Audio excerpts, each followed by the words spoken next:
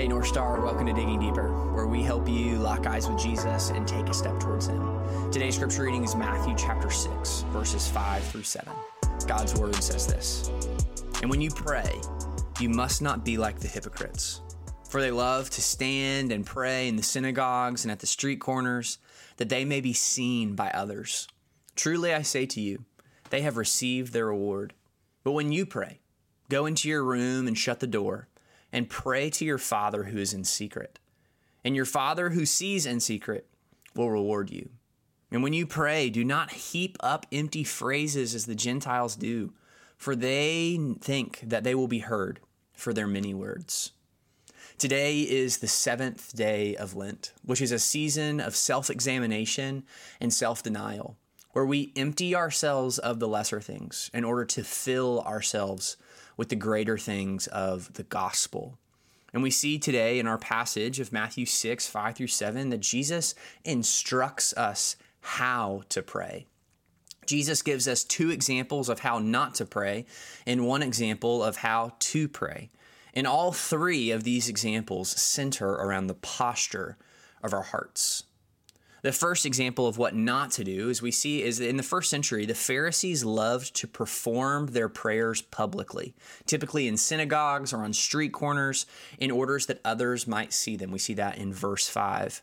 The original word in Greek that is translated seen by others could also be translated as to make an appearance or to appear publicly before others. It's almost like a celebrity who would make an appearance on a talk show or at a sporting event, gathering all the attention of the people. And similarly, the Pharisees' public prayer is ultimately not about lifting God up, but lifting themselves up. Now, Jesus condemns this self-glorifying prayer again in verse 7, where he instructs us not to use many words or to heap up empty phrases, as this practice of using long, elaborate phrases that mean ultimately nothing is just another indication that we are not actually praying to God, but we are praying to other people. And so what we learn here from the posture is that prayer is not about show. Prayer is about intimacy. So in verse 6, Jesus teaches us the proper posture of prayer. He instructs us to go into our room and to shut the door and to pray to the Father. The word room it really translates to be the inner room of a house, typically one that doesn't have any windows or even an opening to the outside. It is the most private location possible, because Jesus wants to eliminate any distractions and honestly any temptations from our prayer life. He wants to ensure that prayer is not about sounding eloquent or impressing our neighbor, but prayer is about connecting to our Father.